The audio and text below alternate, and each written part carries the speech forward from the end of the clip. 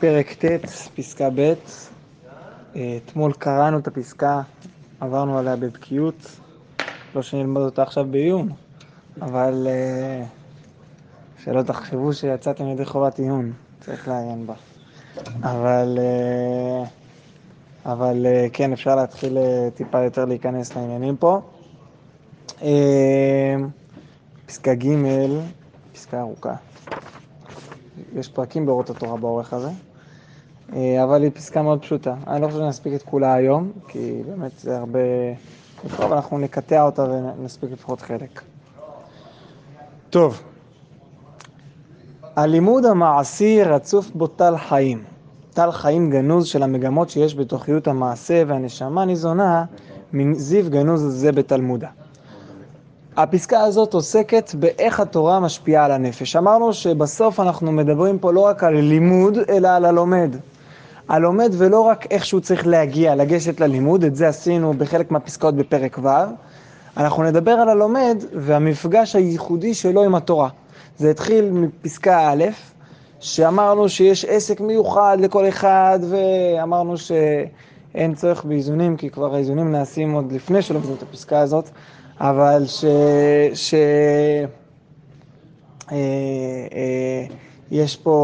יש פה איזושהי הדרכה אישית בתוך התורה, יש פה את הנקודה, האות, אמרנו אולי כסימן, כאיתות, מה התיקון שלך בתורה, מה הכיוון שאתה התגלגלת לתקן, והמאבק או המלחמה שלך עם עצמך צריכה להיות לפעמים להשאיר אפילו משהו מהלימוד הזה. זה לא תמיד, לא בכל התקופות יש לך את הפריבילגיה למלא את כל יומך בלימוד הזה שהוא משורש נשמתך והעסק שלך בתורה וכו'. אבל להשאיר במשהו מהלימוד הזה זה קריטי. למה? כי לימוד זה לא רק מידע, לימוד זה לא רק ידע, לימוד זה לא רק להכניס לראש תוכן מסוים, אלא זה חיבור, והחיבור נעשה דרך גם החוויה, רצון הלב, השתוקקות, וזה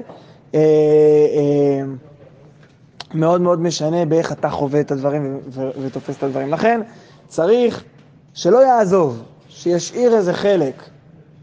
יכול להיות שהוא יזכה להרחיב את זה לכל היום, יכול להיות שאין לו, כי מה לעשות, גם צריך לדעת איך להתנהג, וגם עוד מעט נראה שיש איזה כמה הדרכות. בוא נראה מי מאיתנו מסוגל להכניס את העסק שלנו בתורה, אחרי שהוא ילמד בפסקה ג' את הלוז שהרב קוק מציב לנו. לרב קוק יש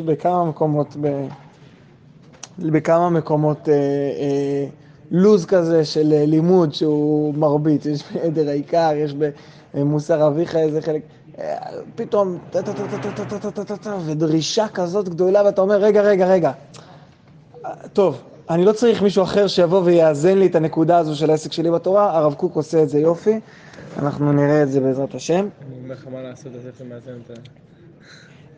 נדבר על זה בפסקה ג', נכון? זה באמת מורכב, לכן אני אומר, לכן אתה צריך את ההדרכה הזאת שאל תעזוב את העסק שלך בתורה. כי יש פה עוד פרמטרים נוספים, יש פה עוד פרמטר של היקף, יש פה פרמטר של ללמוד הלכה, יש פה לדעת צורת הדשמטה, יש פה עוד פרמטרים שמרכיבים. העסק שלך בתורה זה הפסקה א', אבל בתוך כל החוויה האישית הזאת, אני מזכיר, אנחנו לא עושים את זה בשביל החוויה האישית, ולכן יש פה, אנחנו משתפים פה עוד פרמטרים שמרכיבים את הסדרים שלנו. מה מתכוון שהוא כותב על לימוד המעשי? אז רגע, אוקיי. בפסקה הזאת אנחנו פוגשים 3 סוגי אנשים נקרא להם, שכל אחד מהם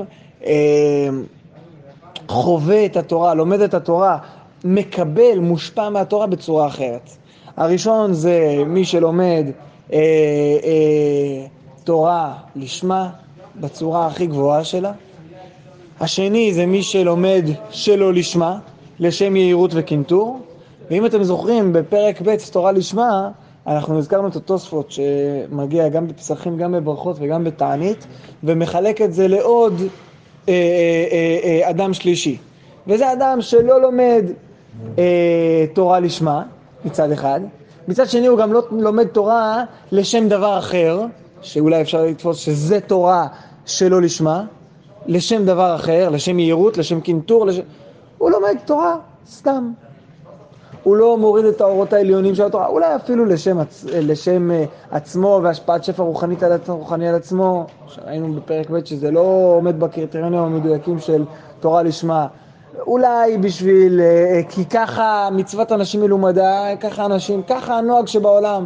יהודי מסיים כיתה י"ב, הולך ללמוד תורה. טוב, נזרום, יאללה, קדימה. איפה? לא יודע, איפה נוח? טוב, נזרום. יופי. אדם נכנס בשערי הישיבה בלי טיפה אחת, אולי טיפה אחת, אבל לא יותר מזה, של רצון להתחבר לדבר השם. אין את הדיבור הזה, אין את השיח הזה. אז זה לא תורה לשמה, זה גם לא תורה שלא לשמה, כי היא לא לשם יהירות וקינטור, היא תורה סתם. איך הרב קוק מגדיר את זה בפסקה שלנו? אפס במחשבה גולמית בלתי מפותחת. בסדר? אז כשיש לנו את שלושת האנשים האלה ואת החלוקה הזאת, אנחנו יכולים טיפה יותר להיכנס ולראות מה ההשפעה על הנפש של הלומד מכל אחד מהם. הלימוד המעשי רצוף בו טל חיים. טל זה התחיות תמידית בחסד, בצורה שיש לי יכולת לקבל, לקלוט. לעומת גבורות גשמים, טל מבטא את הירידה של השפע בצורה שהצמח מסוגל לקלוט אותו בצורה של חסד, של קבלה, בצורה שהוא לא שובר את הצמח, אלא יש לצמח את הכלים לקלוט ולקבל את הטל. גם פה, טל משמעותו איזושהי יכולת קבלה, קליטה בכלים נכונים. הלימוד המעשי רצוף בו טל חיים, הוא מחיה את האדם. עצם זה שהוא לומד את הלימוד המעשי, אנחנו כרגע מדברים כהלימוד ההלכתי, או הלימוד שאני מתרגם אותו אחר כך גם לעשייה, יכול להיות גם לימוד מוסרי. הוא מחיה את האדם. זה לא נראה לעין, אנחנו כבר הזכרנו כמה פעמים שאפשר אולי למצוא את ההתחיות הזו יותר בלימוד האמוני. נכון, אבל יש פה מגמות בתוכיות המעשה, והנשמה ניזונה מזיו גנוז זה בתלמודה. יש בעצם המעשה, יש איזשהו, זה מעשה התקרבות, כן? תרי"ג מצוות, הרב חן תמיד מדגיש, זה תרי"ג אהבות, שאנחנו מבטאים אהבה לקדוש ברוך הוא. כל מצווה היא לשם ייחוד קודשה בריחו שכינתה.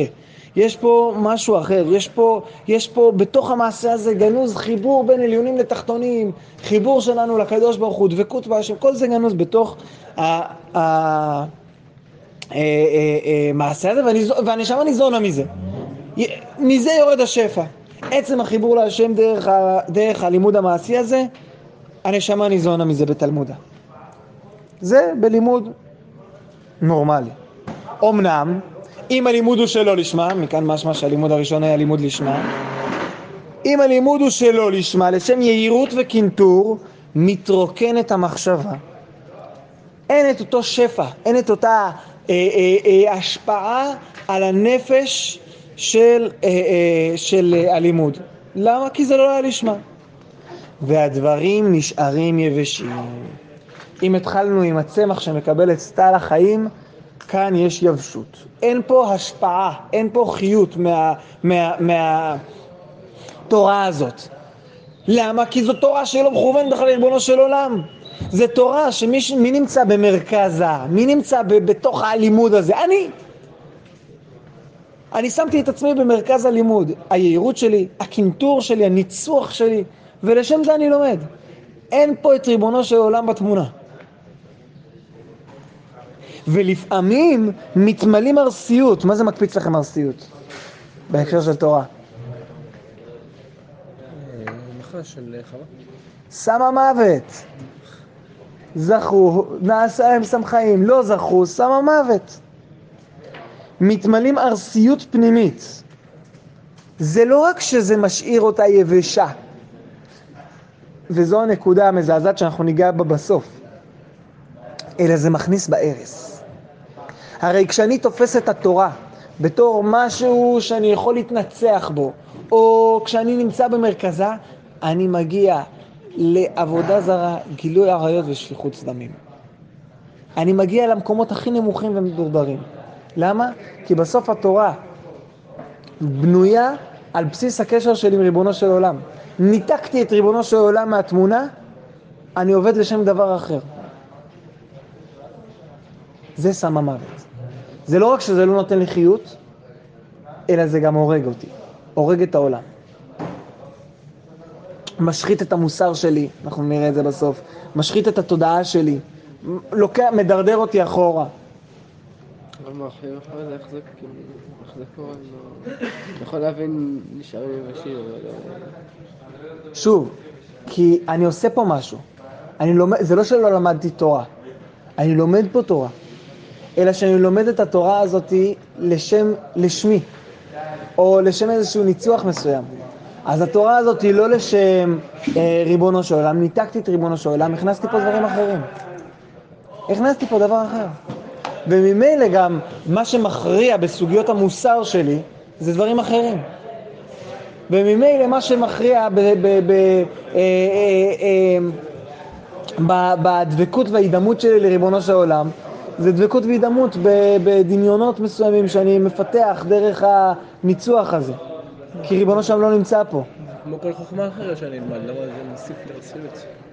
כי פה אני לומד את דבר השם. ודבר השם, כשאנחנו מוציאים ממנו את השם ומכניסים לו דבר אחר, את עצמי, אז בעצם שמתי פה סוג של עבודה זרה במרכז. שמתי פה את עצמי, שמתי פה בעצם כיוון אחר. בלימוד של לימוד חול, נניח, אני מבין שזה חול. אני לא מתיימר לרגע לומר שזה מה שיכריע ויקבע בסוגיות מוסריות. פה אני מביא, אני לוקח את התורה הזאת כתורה שהיא מכריעה בסוגיות מוסריות, בהתנהגות שלי, בדרך שבה במה אני שם, באיזה ערך אני שם במרכז החיים שלי. וברגע שאני מכריע דרך התורה הזו שאני הבטתי אותה, איזה ערך מרכזי בחיים שלי, אני הגעתי לערכים מזעזעים. אני מובן,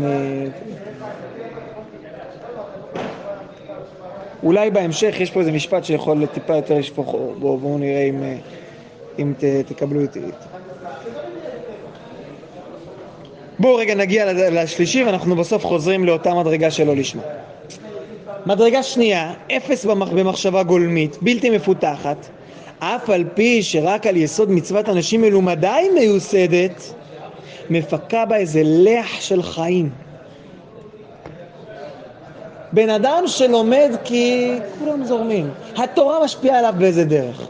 למה? כי התורה יש בה איזה השפעה שהיא לא רק אם יש לי תודעה לאותה השפעה. לא רק אם אני מודע לזה, אלא יש השפעה בעצם, כן, אור שבה מחזירו לו מוטב. יש פה איזה השפעה מעצם המפגש שלי עם התורה. לכן זה מכניס איזה לחוט של חיים, למרות שאני לא עכשיו מכוון לשמה, ואיך, מה רמת הלחוט שזה מכניס, והוא הולך ומשתמר בה במידה שלא נתעוות עצם הלימוד מחיפוש האמת והיושר שבדרכו. איך נמדד החיות שאני מקבל מהלימוד? ככל שאני עדיין משאיר איזושהי השפעה מהלימוד לעולם המעשי שלי. חיפוש האמת והיושר שבדרכו. אני מבין שהתורה באה להשפיע על האמות מידה המוסריות שלי. אני מבין שהתורה באה להשפיע על החיים שלי. אני מבין שהתורה באה להשפיע על הרצון שלי, לשנות את הרצון שלי.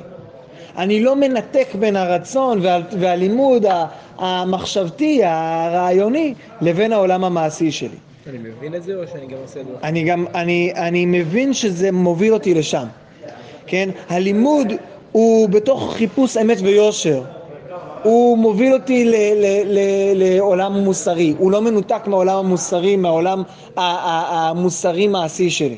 אני עושה את זה גם בפועל, כאילו אני לוקח את זה הלאה? כן, אני מכוון לשם. ברגע שאני מנותק משם, והלימוד שלי עומד בפני עצמו, והעולם המוסרי שלי עומד בפני עצמו, אז זה לא יעבוד. גם אם אין פה שום שלא לשמה.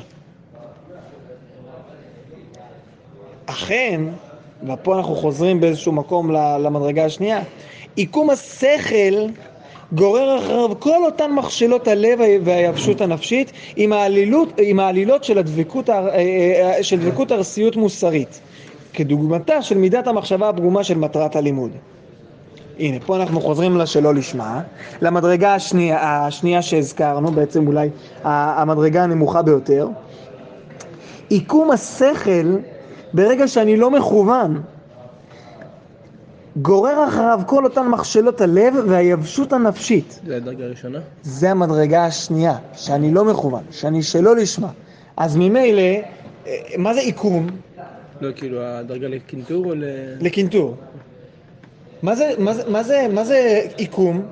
ברגע שאני הולך לאיזשהו כיוון מסוים, וסטיתי אפילו בחצי מילימטר בתחילת הדרך, אני הולך, אחרי 40 קילומטר, אני אהיה רחוק צד שני לגמרי מהמקום שאליו התכוונתי ללכת. יש פה איזשהו עיקום בתחילת הדרך, במחשבה, בתפיסה שלי, באיך אני תופס תורה, וממילא כל הדרך מושפעת מזה. כל הדרך המוסרית שלי, כל הדרך הרוחנית שלי, הכל מושפע מזה שהצד הראשון היה שלא לשמה. זה מפחיד. אני לא זוכר, הזכרתי פה לגבי בן סוער ומורה. יש קושייה ידועה לגבי בן סוער ומורה בפרשה הקודמת. מה קורה פה בעצם? יש פה ילד, הוא כולה בן 13. בן 13 סימנים, טווח של 3 חודשים פחות או יותר, וכבר אנחנו דנים אותו על שם סופו. זה הזוי. בטח כשזה מגיע תמיד בתוך אווירת האלולית כזאת, תשובה. תמיד אנחנו קוראים את הפרשה הזו עם איפה תשובה? הילד בן 13, תן לו הזדמנות. הוא רק הרגע התחיל את הכיוון שלו בחיים הבוגרים, המעשיים. כבר אתה מכריע את סופו, חורץ את דינו. ומה היה החטא הגדול שלו? טוב, לא כיבד את הורים. זלזל בכבוד הוריו. זולל וסובר, תרתמר בשר, חצי לוג יין איטלקי, מה? גונב, אוקיי. הרמב"ן עוד יותר מטמיע את הדרך הזאת. מה הוא אומר? הוא אומר, החטא של אותו ילד זה היה באמת הנקודה של החיכוך שלו עם ההורים, אבל הנקודה השנייה זה שהוא לא הקפיד על קדושים תהיו כי קדוש אני, והוא לא הקפיד על לדבקה בו. תגיד לי, אבא של אותו ילד כן הגיע למדרגת קדושים תהיו? מה, אמא של אותו ילד היא כבר דבוקה בהשם בצורה... בואו נפתח רמב"ן. מה הרמב"ן מפרש? מה זה קדושים תהיו כי קדוש אני? איזושהי מדרגה של קדושה שאדם מכוון את חייו מעשיים ברמת המותרות שגם הם מכוונים לשם שמיים, והוא לא נוגע במותרות שהם לא לשם שמיים. איזה כוונות קדושות. על זה אני דן את היהודי. על זה אני דן את הילד ואומר לו, אנחנו עכשיו נוציא אותו להורג. מה זה דבקה בו? דבקות מוחלטת בדרכה ובמידותיו. על זה אני דן את הילד. אז שפתי חיים מסביר שרב חיים פרידלנדר היה משגיח בפונוביץ', מסביר שקודם כל הפרשה הזו יש בה ציווי של חז"ל, דרוש. כמה פרשות בתורה חז"ל אומרים לך, תדרוש, אתה תדרוש. תעשה דרשות על הפרשה הזו. דרוש וקבל שכר. ופה הנקודה, יש פה איזה מסר עמוק מאוד שבא ללמד אותנו. נכון, יש פה גם פשט, ויש פה הלכה, היה, לא היה, דיברנו על זה אתמול, אבל יש פה גם איזשהו כיוון מסוים. יהודי צריך להתכוונן, לא רק ברמת המעשים שלו, אלא ברמת השאיפות שלו. וברגע שבתחילת הדרך הוא מניח את השאיפות שלו מראש לאיזושהי מטרה או נמוכה או בינונית, הבן אדם לא יצליח להגיע לעולם לשמיים. נכון שאני לא שם, נכון שאני לא בקדושים, נכון שאני לא... אבל איפה השאיפות שלך נמצאות? וזה תפקידו של בית דין בבן סורר ומורה. צריך לברר האם השאיפות שלו נמצאות שם. נכון, זה דרשה, ואולי כן שאיפות... אבל אני אומר, המסר שאנחנו מבינים מפה. יש פה איזשהו מערך של שאיפות. איפה השאיפה שלך נמצאת? נכון שאולי אני כרגע לא נמצא, שאני מקבל את כל החיות מהלימוד, ואת כל הרעיונות והרוחניים, ואני לא... אני שמע לי נזונה בצורה הכי... אבל יש לי שאיפה. אנחנו נראה את זה גם בפסקה הבאה. כשהרב קוק יסדר לי איזה סדר יום כזה, שבבסיס שלו אני מקיף את כל הש"ס ואת כל התמצית של כל הסוגיות העיוניות בש"ס דרך הריף, ואני אחרי זה גם באותו יום לומד מדרש ומוסר ואגדה וקבלה ומחקר, עיון, ובתוך זה אני מוסיף גם מקרא, כל זה זה סדר יום בסיסי, כאילו. מה, אתה לומד בישיבה, לא? כן.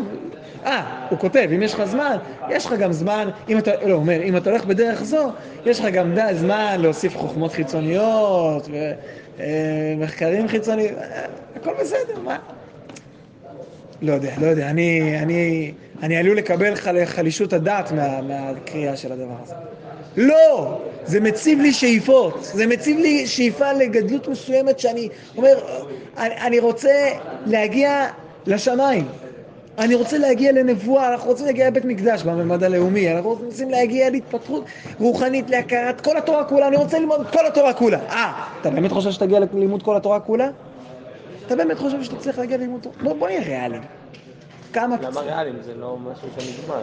כאילו, גם אם אתה, כאילו, כל הזמן זה משהו שכל הזמן מתקדם ומתפתח, זה לא משהו שאתה יכול לתפוס אותו. מצוין, לכן השאיפה שלי היא שאיפה אינסופית. אתה השתלמות לי. נכון, זאת שאיפה. אני מבין שבאמת, ברגע שאני הכרעתי שאיפה מסוימת שהיא בגובה בינוני, אני לא אצליח לעולם לעבור אותה.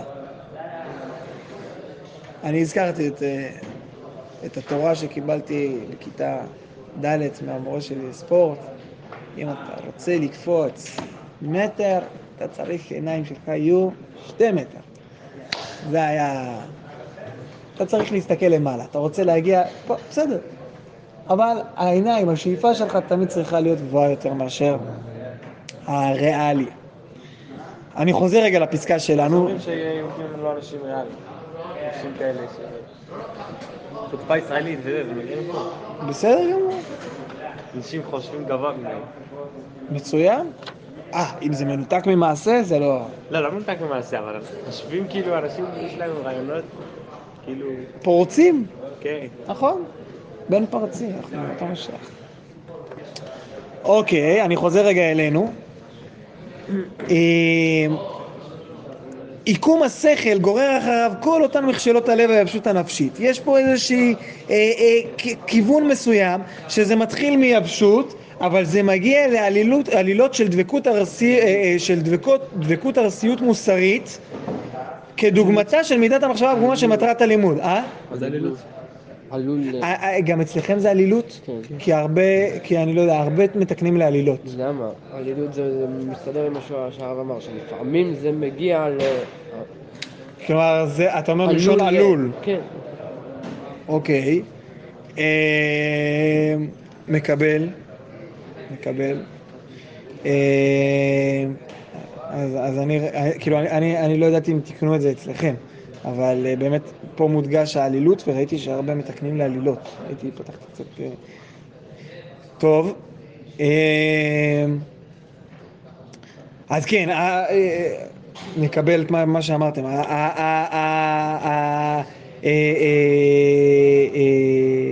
הדרך הזו, עלולה להוביל אותנו לדבקות של ארסיות מוסרית, שהאדם הלך כל כך רחוק, התרחק כל כך רחוק מהתורה, שהוא משתמש ברעיונות שלה לחוסר מוסר.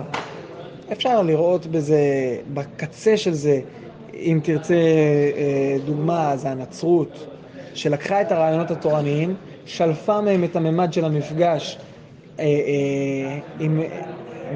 עם אלוקים, המפגש האמיתי עם אלוקים, והצעד הבא שזה הוביל אותה אליו, זה חוסר מוסר.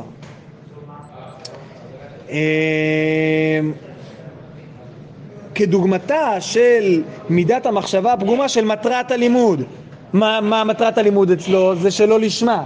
ממילא התפיסה הזו מובילה אותו להתרחקות מהתורה, התרחקות מהשם. התפיסה הזו מובילה אותו לגאווה, לשים את עצמו במרכז. הגאווה מובילה אותו לקנאה, לשנאה. זה מתחילת המסלול בדרך הסלולה רחוק מפני השם. מה הכוונה כדוגמתה? אנחנו מדברים, לא?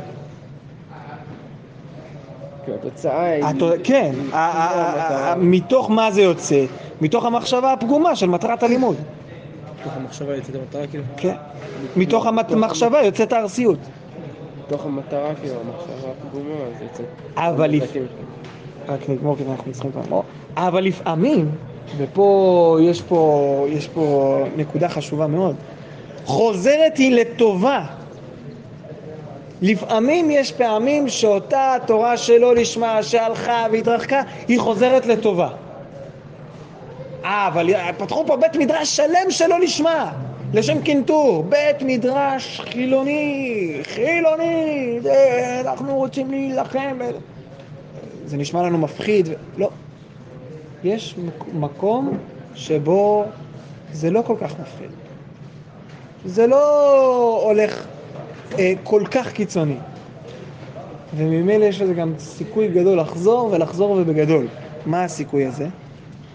אבל לפעמים חוזרת היא לטובה אם החיבה המוסרית של קדושת התלמוד תהיה הכוח הפועל על הרגש, אשר רק מקוצר ברור שכלי מסתפקו באורחות הכלכלות. במה זה תלוי? בכבוד לתורה. אם יש לי הכרה בערך התורה, כבוד לתורה, אבל אני לא מסוגל לקבל אותה כמו שהיא, בגלל איך שהחכמים לקחו אותה, חז"ל, הם הבעיה. אני מאוד מכבד את התורה, יש לי כבוד לתורה, אבל תלמידי חכמים, מה זה, איך הגיעו לכל מיני, טילים של הלכות הם בנו על שערה, מה זה, התורה, יש מצבים כאלה, יש מקומות כאלה, ואם יש באמת רגש חי, אם באמת יש איזושהי חיבה מוסרית והכרה בקדושה של הלימוד של התורה, אז, ויש הבנה שכל האורחות הכלכלות, כל הדרכים שהלכנו בהם, הם רק מקוצר השכל, מחוסר הבנה מסוימת בתורה, הבנה טעותית. נכון שאני ביקשתי, מי ייתן לי תלמיד חכם ואנשחהו כחמור, נכון שהיה לי שלב כזה, אבל זה מקוצר השכל של חוסר ההבנה בתוך התורה, לא מחוסר הערכה או ההכרה בערכה של התורה. נכון שאין בי ההכרה והערכה המקסימלית, אבל כשיש לי איזשהו בסיס של כבוד לתורה, הרב קוק מדבר על זה בהקשר של תשובה. הוא אומר שהוא מביא 4 מדרגות שאנחנו צריכים, שהם הסדר שאותם צריך להגיש לחוזרים בתשובה. חוזרים בתשובה כפשוטו. והמדרגה הראשונה זה חיבת הדת. הכרת הדת. מכירים. פה מדובר על אדם שמכיר, הוא למד תורה. אחרי זה חיבת הדת. בסדר? יש פה איזו חיבה מסוימת. בסוף, קיום הדת. בסדר? יש פה איזשהו כבוד בסיסי, ומפה אפשר רק להתחיל. וסוף עיקולים כאלה להתיישר על כל פנים במובנם המוסרי. הכבוד הזה הוא מאפשר איזשהו קשר שבסוף יחזיר. זה עדיין מכניס את ריבונו של עולם לתוך התורה הזו, ולכן זה סופם של כל העיקולים האלה להתיישר, וגם של המוסר בהתאם להם להתיישר ולחזור לתורה לשמה. חזקים וברוכים, שנזכה שהתורה תשפיע על הנפש שלנו, על האישיות שלנו, שתעשיר את האישיות שלנו, על המעשים שלנו. אמן. אמן כן.